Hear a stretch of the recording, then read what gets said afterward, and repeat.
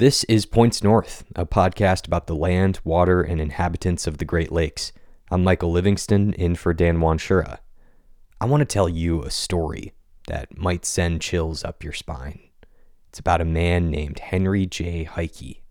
Sometime in the mid-1900s, he moves to the Straits of Mackinac, to this little town called Sheboygan, Michigan. Heike makes a homestead in the woods there, miles away from nearby towns. He builds a cabin, digs a well.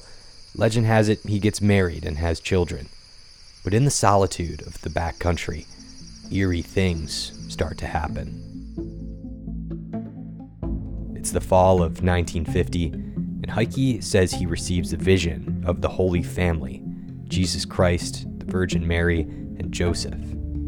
We know this because right where he has the vision, he builds a great stone tomb to mark his experience. He receives at least one more vision, which leads to another tomb. Nobody knows how, but many people of Sheboygan believe Heike went mad from his visions, insane to the point of murder. This is how Mike Lindsay remembers the legend. He grew up in Sheboygan in the 90s. The story that I heard in a kind of its simple form was that, this guy out in the woods in the cabin, and in the middle of the night, he had a dream or a vision that Jesus came to him and basically told him to murder his wife. He murders his wife and his kids and buries them under the tomb. Mike Lindsay says when he was in grade school, he rounded up a group of friends on Halloween night and convinced a parent to drive them out there. You have to start from when you turn off the main road onto this really dark, overgrown two-track that starts to go through the woods. There's no lights, it's dark out, and you're only seeing what your headlights are showing. Eventually, Lindsay says they reached a clearing where they could see the tombs and what's left of Heike's settlement. My friend's dad just parked the car and convinced us that we had to get out and walk.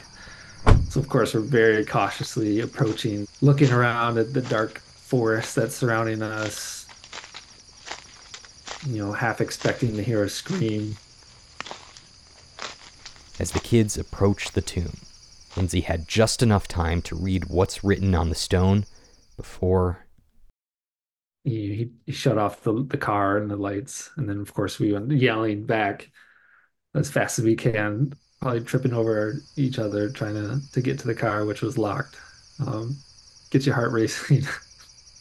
Lindsay's visit to the tombs was just a light prank, but the gruesome fate of that little family is still told around Sheboygan, and the rumor is bad things may happen if you disturb their final resting place.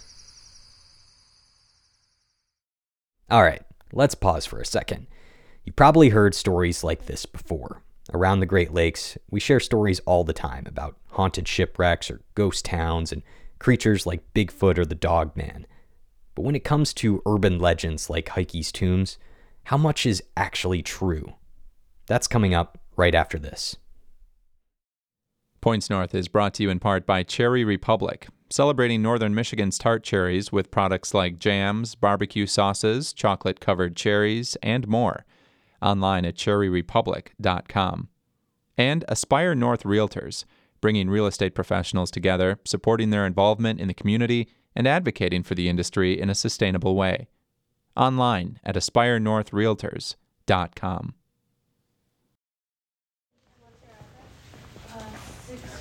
Hi. Hi. I could use help looking up if a book is available. Sure. It's Local Legends of Sheboygan, Matthew Friday. Okay. You don't actually have to go far to find the real story of Heike's tombs.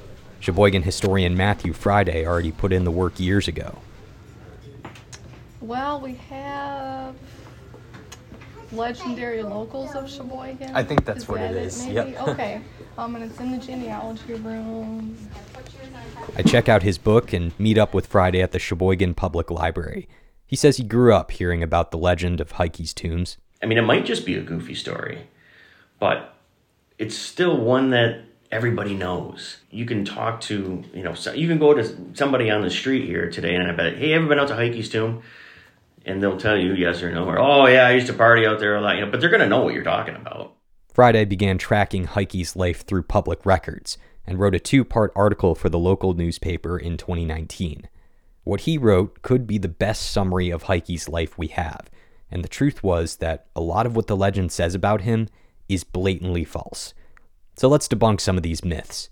First, did Heike really murder his family? Well, he never married and never had any children that we're aware of. But beyond that, it's anybody's guess. We also know that there is nobody buried underneath the so-called tombs. Friday says he saw that when he visited them for his research. They're monuments, not tombs. Also, was Heike really the loner hermit he's remembered as? Friday writes in his book and articles that even that's a stretch. He liked his solitude, but would walk to town from time to time for provisions and get a ride home from whoever would give him a lift. Friday concludes that, in all probability, Henry J. Heike was just a man who wanted to live a simple life away from the hustle and bustle, not dissimilar to many others who moved near the Great Lakes looking for peace and quiet. He says we have to be careful about what stories we make up, because it involves a real person and their legacy. I think it's a disservice to him to remember him as somebody who built haunted monuments or killed his family and buried them there or whatever other outrageous rumors they were. This is a man that clearly, whether he was mentally fit or not, just wanted peace and quiet. So if that's the case, where does the legend of Heike's tombs come from? How does such a great deal of rumor and mystery surround this man and the monuments that he built? Well, here's what we do know about Heike's life.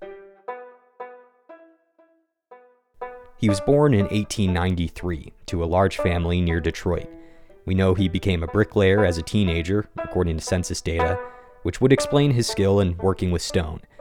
We knew he moved to Sheboygan sometime between 1930 and 1950, the year he constructed his first monument.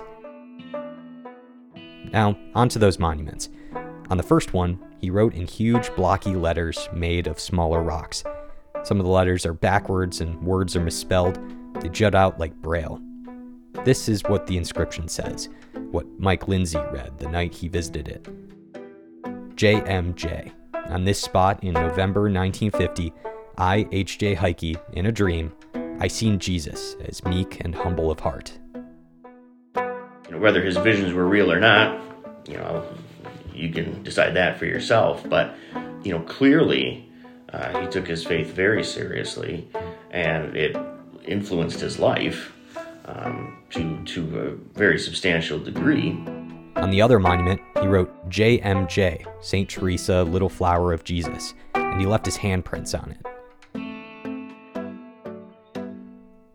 Friday says we have absolutely no way of knowing why he sought solitude in Sheboygan and what exactly was going on with his religious visions. But what we're left with is a void of information that's begging to be filled with our own conclusions. Maybe he just wanted to, live out by himself and, devote a lot of his life to prayer. Of course, the other possibility, too, is that he was suffering some kind of mental illness. It's not everybody that goes out and builds a stone cabin and sees visions and builds monuments to where, he thinks he sees something. Right.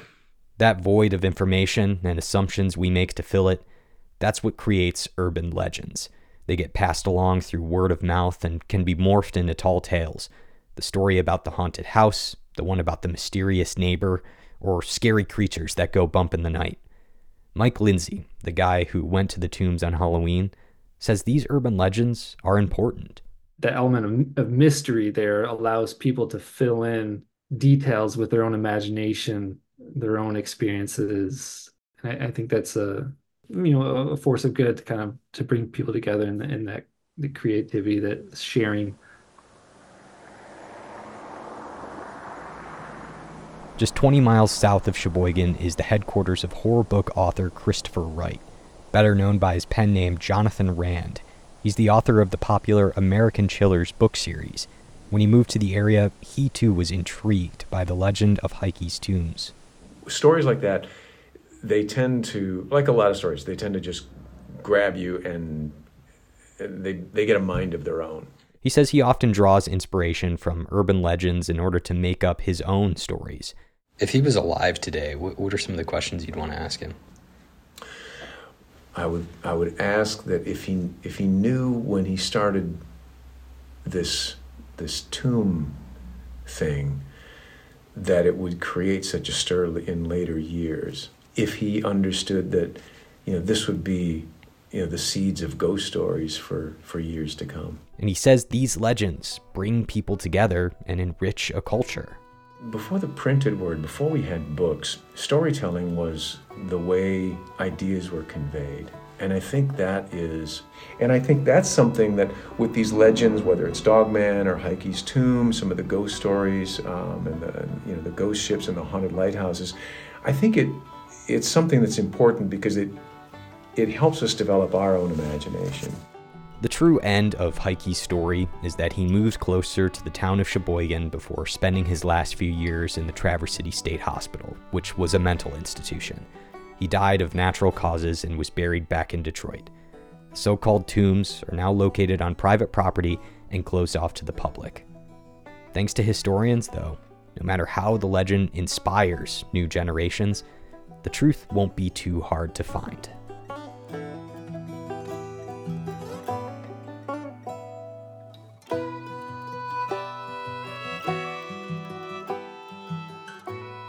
This episode was written and produced by me, Michael Livingston. It was edited by Morgan Springer. Additional editing by Peter Payette, Ed Aranco, and Ellie Katz. The music you're hearing right now was written by Mike Lindsay and inspired by the legend of Heike's tombs. You can hear it on the album Blood and Banjos on Bandcamp. Additional music by Blue Dot Sessions. If you like Points North, do us a favor and rate and review the show wherever you're listening to this episode. And check out the PBS show Great Lakes Now. In the latest episode, they take an up-close look at the cannibalistic Great Lakes predator, the muskie, and head to the tip-top of Michigan's Upper Peninsula to learn about optimizing solar panels in the cold, snowy climates. That's at greatlakesnow.org. Points North is a production of Interlochen Public Radio.